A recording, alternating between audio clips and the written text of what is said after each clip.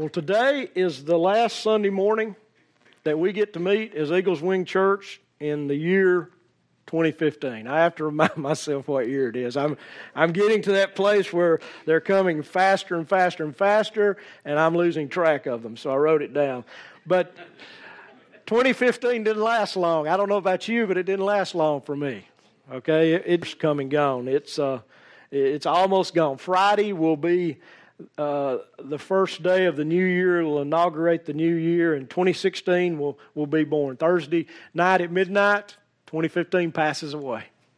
It's gone. It's in the past. In fact, most of it's in the past already. Okay?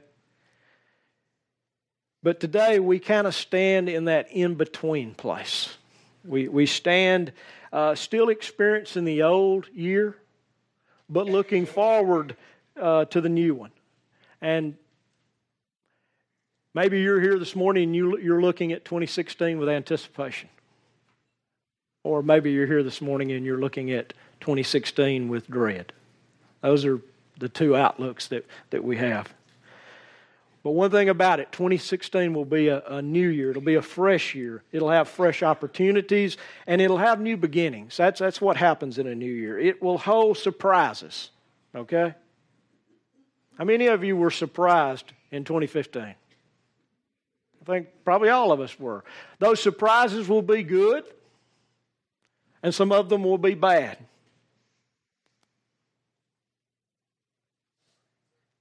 Some of them will be beneficial, some of them will be harmful.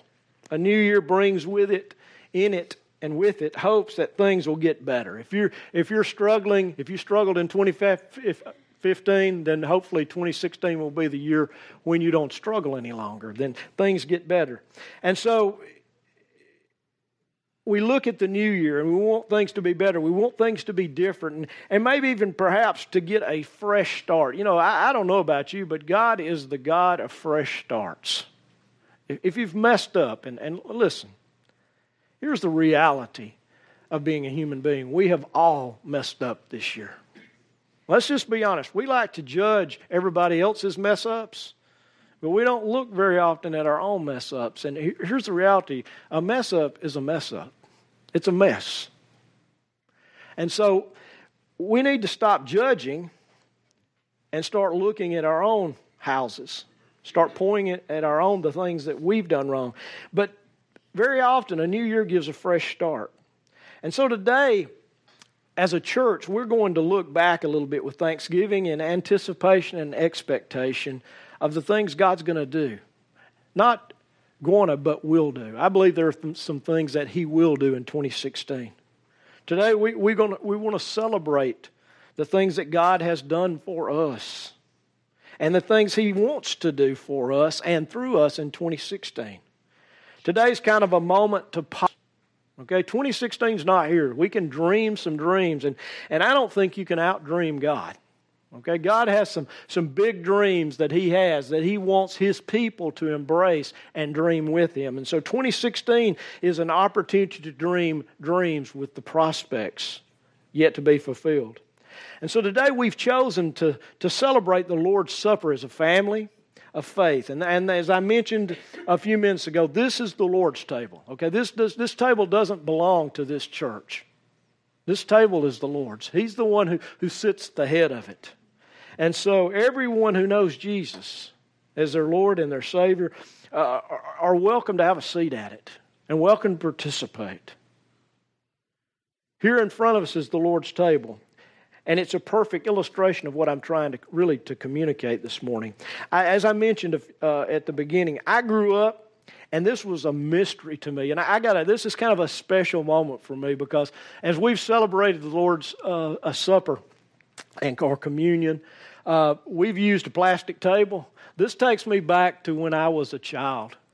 The first communion I can ever remember was served on a table just exactly like this. And so there's all kind of memories that are flooding my mind. But I grew up and I looked at this and I didn't really understand it. And I went through Bible college and seminary, and I still didn't really understand it because it was a mystery, man. When it started, the pastor, he had on this dark suit and this somber tie, and when he called forth the people that would serve it, they all had on dark suits and somber ties, and it looked like a body, okay. And I just didn't understand it. And as I began to study the Lord's Supper, and as I begin to understand what Jesus was trying to communicate here, I realized that it is somber at some moments, but it's also a table of joy and excitement. It's a celebration. We are celebrating something. And this morning, we're going to celebrate what Jesus did, but it's not just a look back into the past, folks. It's a look into the future because He's coming. Okay? He's not just a dead Savior buried in a tomb somewhere. He's alive. Amen. The tomb couldn't hold Him, and He has promised to return. And so every time we participate in this meal, we look back. We remember, and we'll talk about that in a few moments. We remember what Jesus did.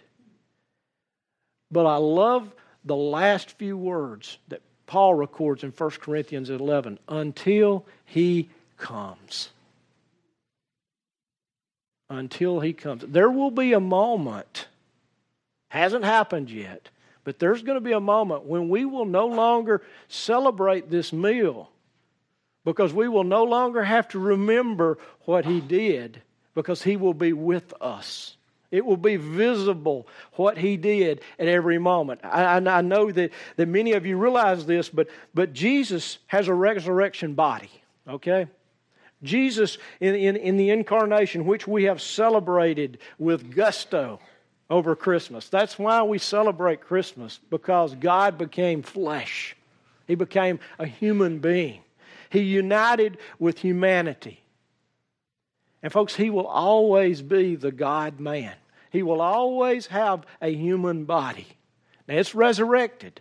Okay, it's different in some senses than our bodies. It's not limited. But there are things on His body that will remind us for eternity of what He did. We'll no longer have to celebrate with the symbols of wine and bread. We can look at His wrists. We can look at His foreheads. We can see His feet. We can see His side. Those scars that were a part of the cross will remind us for eternity what He did for each of us, that He died on the cross for us. And so this morning, as we come to celebrate this is a supper that is kind of frozen in time. It's a supper that is frozen in history. It's a moment that causes us to look back at what Jesus has done, while at the same time looking forward with anticipation to the moment when He comes again. So it's kind of like that. Let me give you an illustration of kind of what I'm talking about. Several years ago, and I'm going to use the term several because it's been several years ago. But I was going to, it was the late 80s, I guess. I was going to Bible college, and I was in the plumbing business. And for the first time since I'd gone in business, I had calendared work. Okay, that meant I had scheduled stuff for not days, not a day in advance, but for weeks. Now, if you've ever been in business and you of us, it was day to day, and so that's a joyous time. Okay, because for a lot of us, it was day to day, and so I had several weeks out in advance, and my truck, the engine locked up in it. Well, I was just one man in a truck. And so I went over to my mom's. My dad at that time was bedridden with Alzheimer's and dementia, and he no longer could drive. And he parked his old truck out in the field, and it had been out there for 2 or 3 years. And I was in a bind. I needed a truck. And so I asked Mother, can I buy Dad's truck? She said, yeah, whatever you want to give me for it will be fine. And I'm just praying it'll crank. And so I go out there, and I open the door, and my dad stored his tools and everything he had in that truck. So I had to unload the front seat of the old truck. And it was a '78 Chevy. And I have it. I still have it today. And Dad never saw a fence post he didn't want to run over. And so it bears the scars of a lot of fence posts, okay? And so I began to clean that out. I went around and I took the breather off and cleaned the rat nests out of the breather. And if you've ever worked on a car that's set up for a while, you understand what I'm talking about. But the rats thought a hotel had moved in, and so they occupied it. And so I got that cleaned out, and I came back around, and I noticed down under the steering wheel there was a gallon galvanized bucket. And in that bucket were the tools that my dad used. And he kind of kept them in a bucket. And so, I thought, oh, this is awesome. So I reached in, I grabbed the bucket. Well, under the bucket, there was another resident. And it was a big snake, okay? It was a black snake. But I don't know about y'all. This is my motto. The only good snake's a dead snake. One without a head.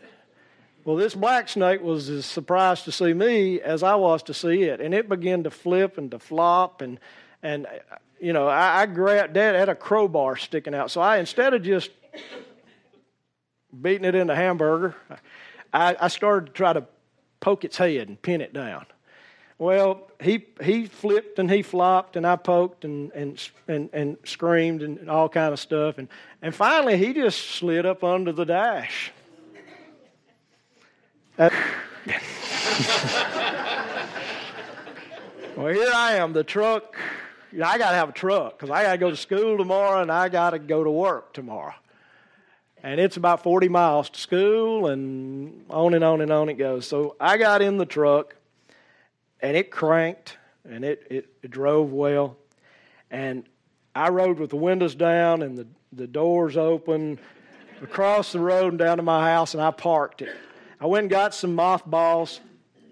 I filled that baby up, rolled the windows back up, and the next morning I came out, cleaned all that out, prayed really hard, and started across town. I had to go over on 280, over close to, before you get to the summit. The school I was going to was located there.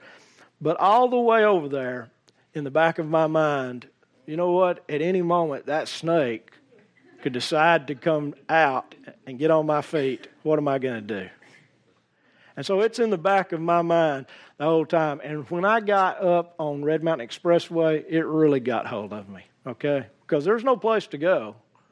I mean, it's not like you can jump out and run.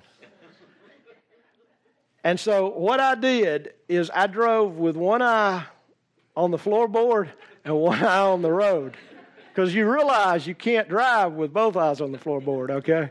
But I was cross-eyed. I was looking for the snake with one eye, and I was looking down the road with the other. And as we partake of this meal, we're looking back with our spiritual eye, one of them.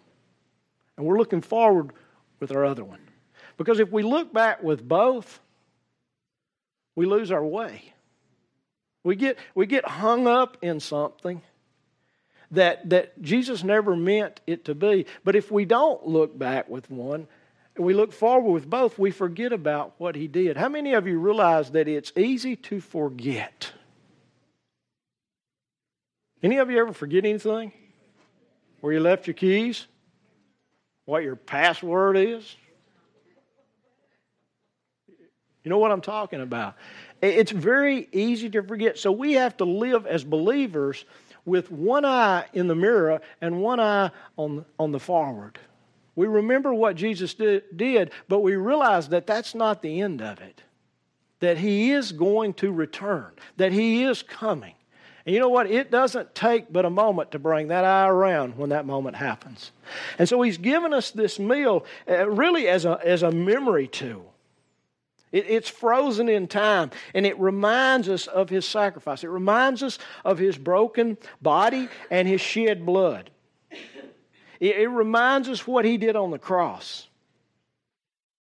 It was a memory tool for those disciples on that first night. You see, they were used to the Passover. But Jesus took the Passover meal, and the way that it was done, he turned it upside down and he turned it into a different kind of meal. He turned it into a communion, or to what we refer to as the Lord's Supper. It was the essence of the new covenant that he was making with his disciples and making with his followers. And it's a tool. It was a tool that night, and it's a tool even today. Us out of the kingdom of darkness and into the kingdom of light. Out of the sure eternal death that stood before all of us into the abundant eternal life that Jesus has given us. You know what? This meal, this same meal, has been shared over the last 2,000 years countless times in innumerable ways by uncountable numbers of people. And they've all been doing the same thing. They've been looking back for a moment while looking forward to the future. I want you to listen this morning as we look at 1 Corinthians chapter 11. We're going to look at a couple of 3 verses here. These verses are usually the verses that you hear read whenever the Lord's Supper is celebrated. Paul is writing to the church there at Corinth, and I'll give you a little background. You may not realize this, but he is writing to a messed up church. Okay? They had all kinds of problems. And the reason he's addressing communion, the reason he's addressing the Lord's Supper is because whenever they would celebrate the Lord's Supper, they would do it with a huge meal. And if you read it very closely, that's what Jesus did. They had the wine first, or they had the bread first, and then at the end of the meal, they would have the cup. They would have the wine. And so what was happening at Corinth is there were the early birds. You know who you are. And there were the late ones that got there a few minutes after the service started. You know who you are. And here's the deal. The early ones were getting there and they were drinking up all the wine and eating all the bread. And some of them were actually getting drunk.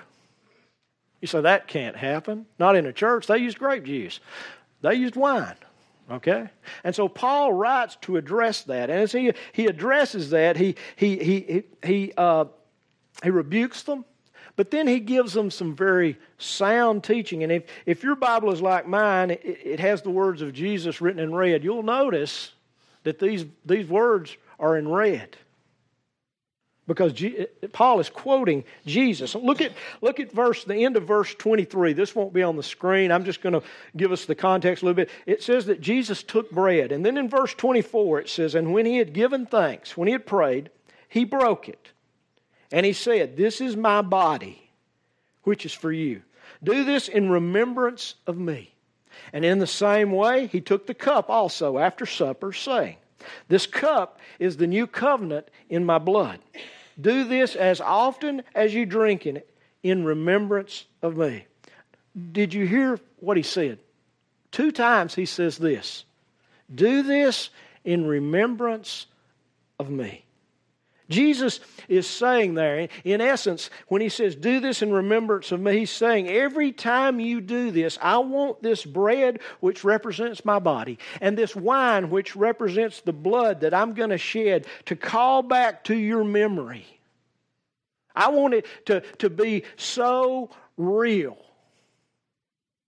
that you can see it. You can see what I am going to experience. You can hear my teaching. You can hear my preaching. You can see the life that I lived. You can know the work that I did. You can see again the miracles. And above all, you can see my death on the cross. I want you to remember those things. I don't want you to forget it.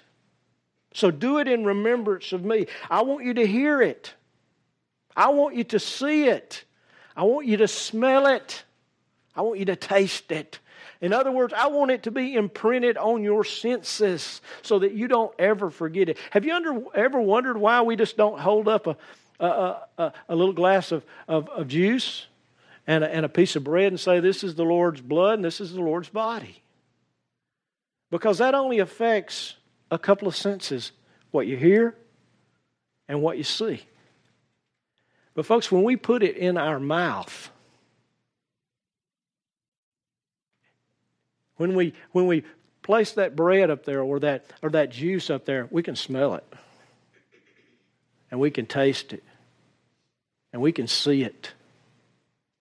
We can experience it. It makes a complete moment for us to experience it. And when we experience it, we don't forget it. Jesus was saying, I want you to do it again and again and again so that you don't forget.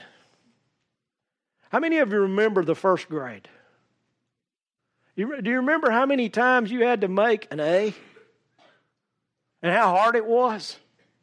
What were we doing? We were imprinting on our minds the memory of what the alphabet was so that we could learn the building blocks, so that we could write and we could speak and we could spell, so that we could master as far as any of us have mastered the English language. We did it over and over and over. If you played sports, whatever sport you played, there were certain things you did over and over and over. If it was baseball, you threw, you ran, and you hit, and you caught. If it was football, you blocked and you tackled. And whenever you would lose a game, you would go back that next Monday, and you would block and you would tackle. Or you would hit and throw and catch or kick or whatever the sport is. Why? So that you could remember. So that you remember. Repetition is how we learn. And so Jesus says, I want you to experience this over and over and over. I want you to remember when you experience it how much I love you. And I don't just love that spirit part of you. I love your soul and I love your body. I love all of you. And I want you to remember that. And I don't want anything to cause you to forget it. Because Jesus knew that after He left, everything would come against those disciples.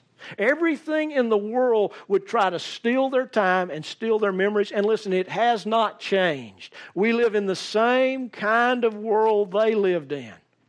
He said, I want you to remember it, and I don't want you to be afraid of the opposition and the lies that they're going to tell. If you just read your Bible in a casual manner, you will find that the day of the resurrection, the religious leaders of Jerusalem cooked up a lie to explain the empty tomb.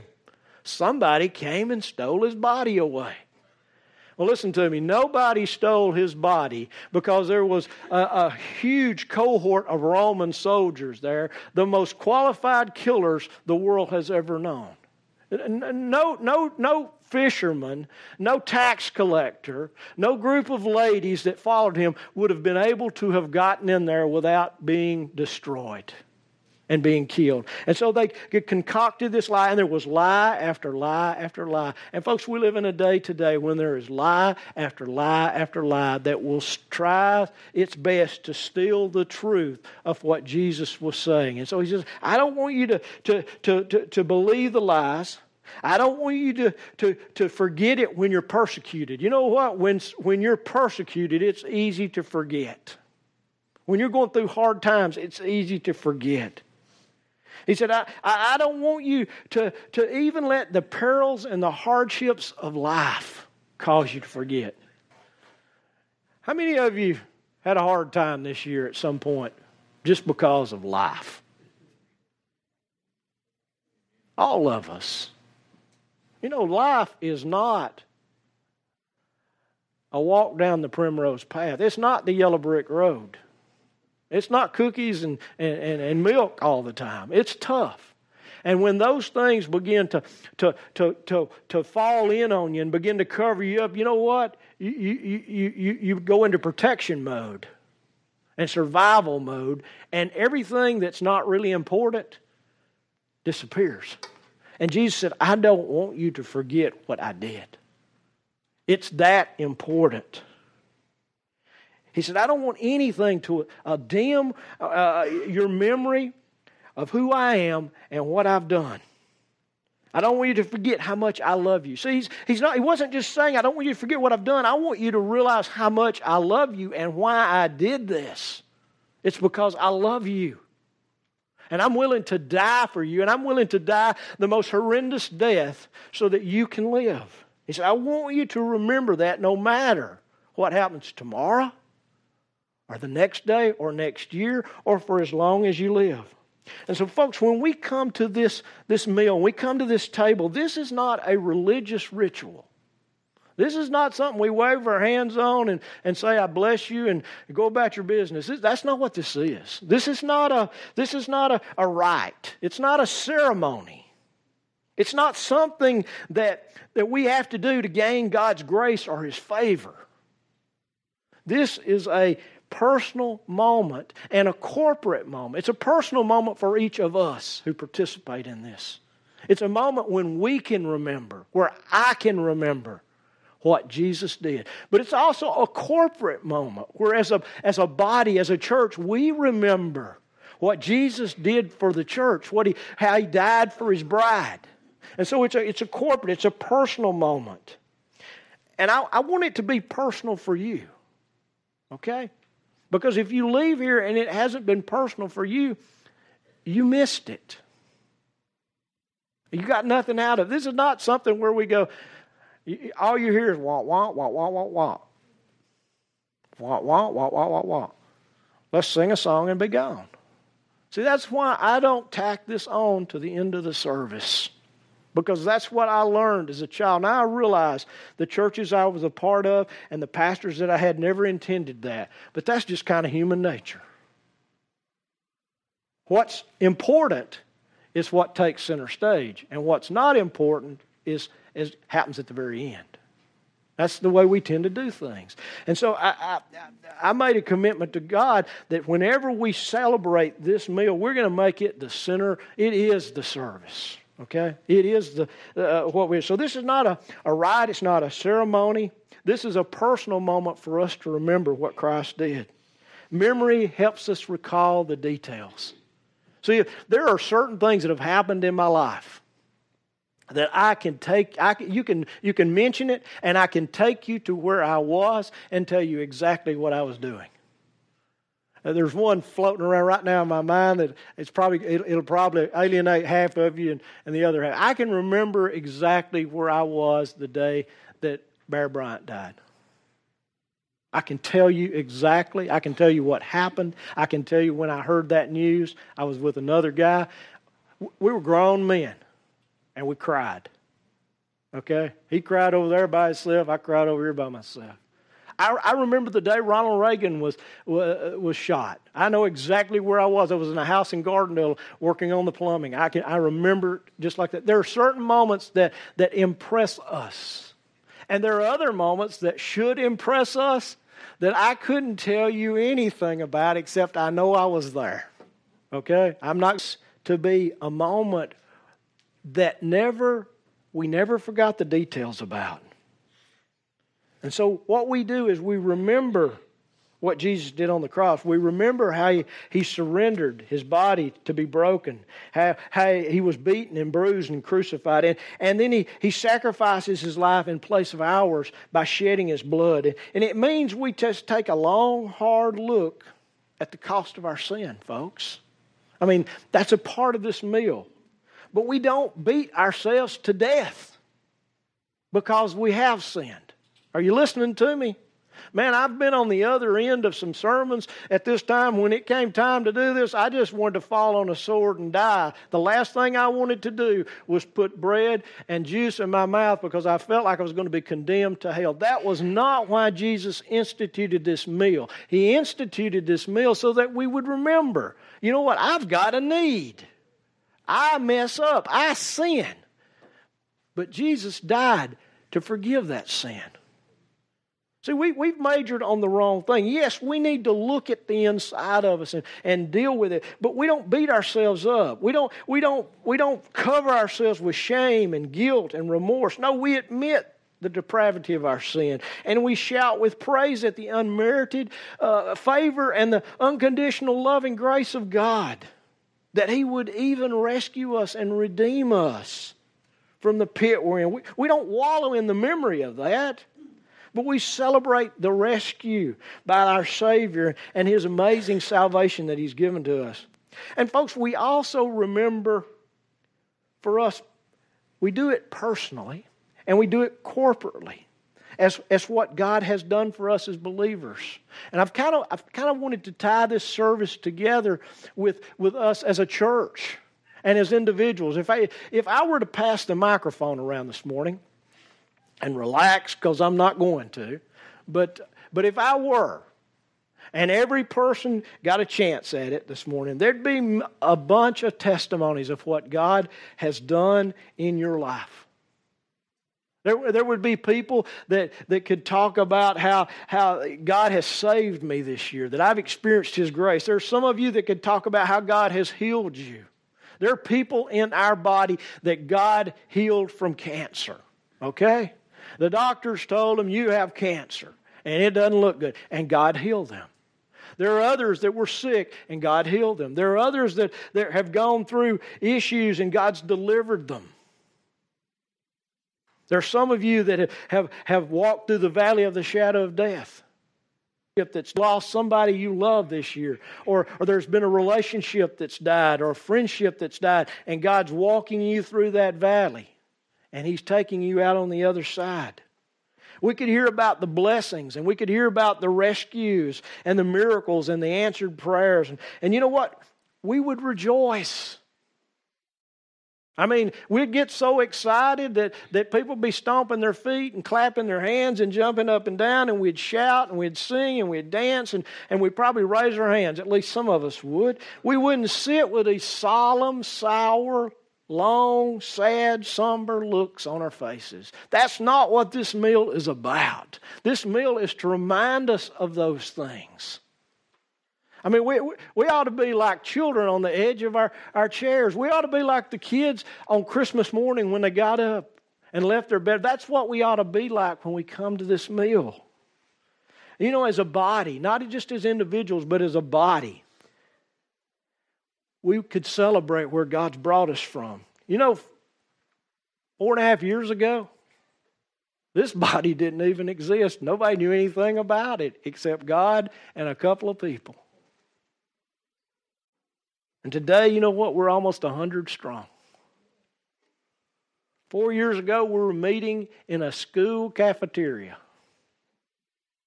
And our children were meeting in hallways.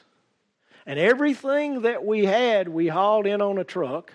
You want to know why some of these chairs look so bad? Because they've been hauled on trucks for a year, every Sunday morning and every Sunday night. And you know what? Today, God has graciously placed us in a campus with a chapel and a fellowship hall and a children's educational building. At the beginning of this year, some of us knew this, but we knew that in September or October, we would no longer have a place to meet. Our landlord was not going to renew the rent. He had other plans, which was fine. He gave me about 1.5 years notice, so I knew that. But you know, it's like tick, tick, tick, and we're looking everywhere and under everything, and there's nothing there. We really have a place to go. We've been in that facility for 3 years, and then in May, I got a phone call.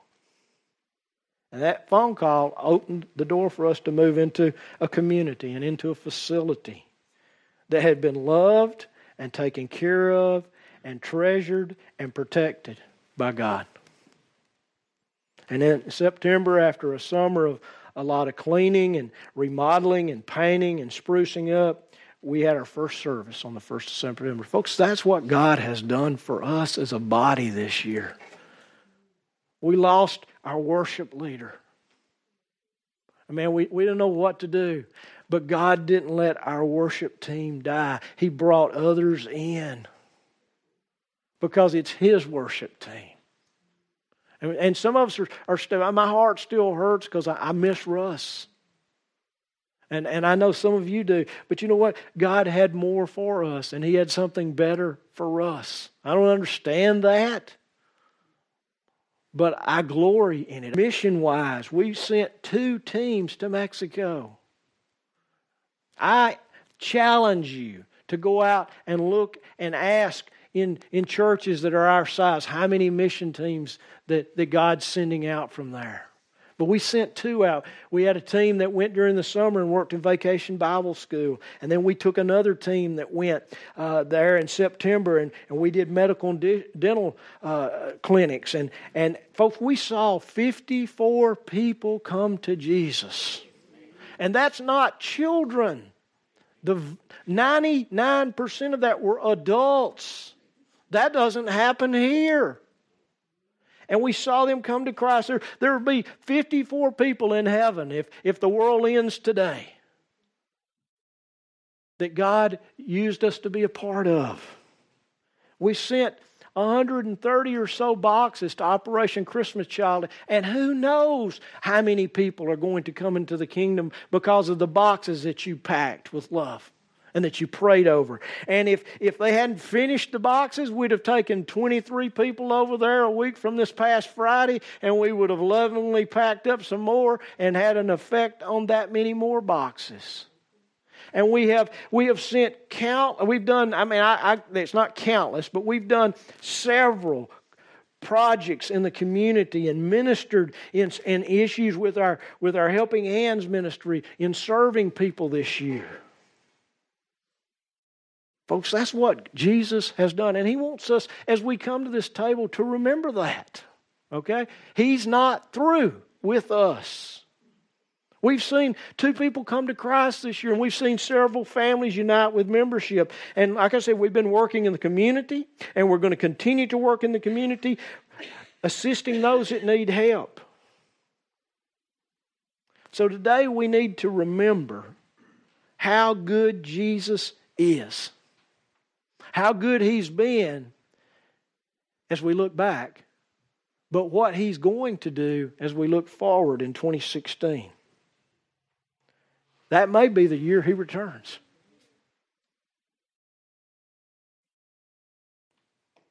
And because of that, folks, we need to proclaim and to demonstrate His goodness and His glory and His good works to those around us. The Apostle Paul reminds us that there's a purpose. Everything should have a purpose. We've spent the last 3.5 months really talking about the purpose of this church. Everything should have a purpose. And Paul reminds us that this meal has a purpose. And he spells it out there in verse 26, 1 Corinthians 11:26. He says, "For as often as you eat this bread and drink this cup, you proclaim the Lord's death until He comes." In other words, you preach the gospel. Every time we remember the goodness of Jesus and we remember His works among us, and as we partake of this meal, we declare the gospel.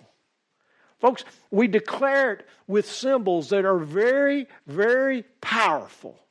And we don't just declare it to one another. We are declaring this to the angelic beings and the demonic host because they understand what this represents. And it's a powerful message. It's a powerful message to those angels because they know their king is coming back. And it's a powerful message to those demonic spirits because they know their time is short. And every time we partake of it, every time we put that bread in our mouth and that cup to our lips, we declare the gospel and the death and the resurrection of Jesus. And we do it with a powerful declaration that cannot be quieted and cannot be smothered and cannot be choked out. We proclaim with our actions. And listen to me, our actions are the most powerful tool of proclamation that we have in the world that we live in. People don't want to hear what you think about Jesus until you show them what Jesus looks like. That's what Jesus did. That's why He healed the sick and cast out the demons and raised the dead. He wanted them to see what God's love looked like. And when they saw it, He explained it. And so, folks, we have a meal here that is packed with the gospel. And we proclaim it with our actions that we believe Jesus is enough. And that in being enough, we long for Him to come back. You see, as we look back, we're also looking forward with anticipation and excitement and exuberance. Because we don't believe He just died for us. We believe He is coming again for us. We remember so that we can look with expectancy at what He'll do. Folks, we live in the past. We live in between the past and the future. It's called now. Okay? Now. And this is a now celebration of a now moment. This is not the past or the future. It's now. And it's a moment where I can right now. And it's an expectancy that I can experience His future and His power now, not in the future. One of these days we'll all experience it, but I can experience it right now. I can experience His love unconditionally. I can experience His grace unconditionally now. Okay? Yes, we need to look forward and we need to look back, but some of us need to live right now and get all we can get out of it. Some of us are looking so forward to next year that we've forgotten that right now is the moment that will build and feel next year. What you're doing now is what's going to happen then. You're building the foundation now for the future. And folks, the past of Jesus, what He did in the past, what we look back to, gives us a future now. Folks, abundant life and eternal life does not begin when Jesus comes back. It began the moment you accepted Jesus Christ as your Savior. And we need to live abundantly. We need to live eternally. We need to begin to practice now, because some of us are not going to find out when we get to heaven that we missed the training session and there's no instruction booklet. And so we're not going to know how to act. I want to get there and go full speed, whole hog, okay? I don't want to have to go to where the remedial class on worship or on who Jesus is. I want to know Him when I see Him a mile away, our Father. I want to know what to do. And so that's what we're here today to do. And that's what this meal helps us do, folks. I want to encourage you this morning. If there's sin in your life, just ask God to forgive it and get on with that, okay? And then I want you to come to this table with expectancy. See, sometimes God heals through the elements that we're going to serve. Sometimes God sets free through the elements that we use. Sometimes God gives dreams and visions and a future when I partake of it in faith. Sometimes God takes that chaos that's in my life and wipes it away with that bread and with that juice. And sometimes God just says, you know what? I know where you're at. I know what you're going through. I love you. That simple. With just the taste of that bread and the taste of that cup. The literal body of Christ or the symbolic body of Christ. Let me just say that He's here. Okay? He's here. These symbols represent Him. He's here. He's real. Okay? But when we lift these elements up, they don't become His blood and they don't become His flesh. They are symbols that He gave us to remember, to pay attention to, that could take us back and help us understand and see what He had done.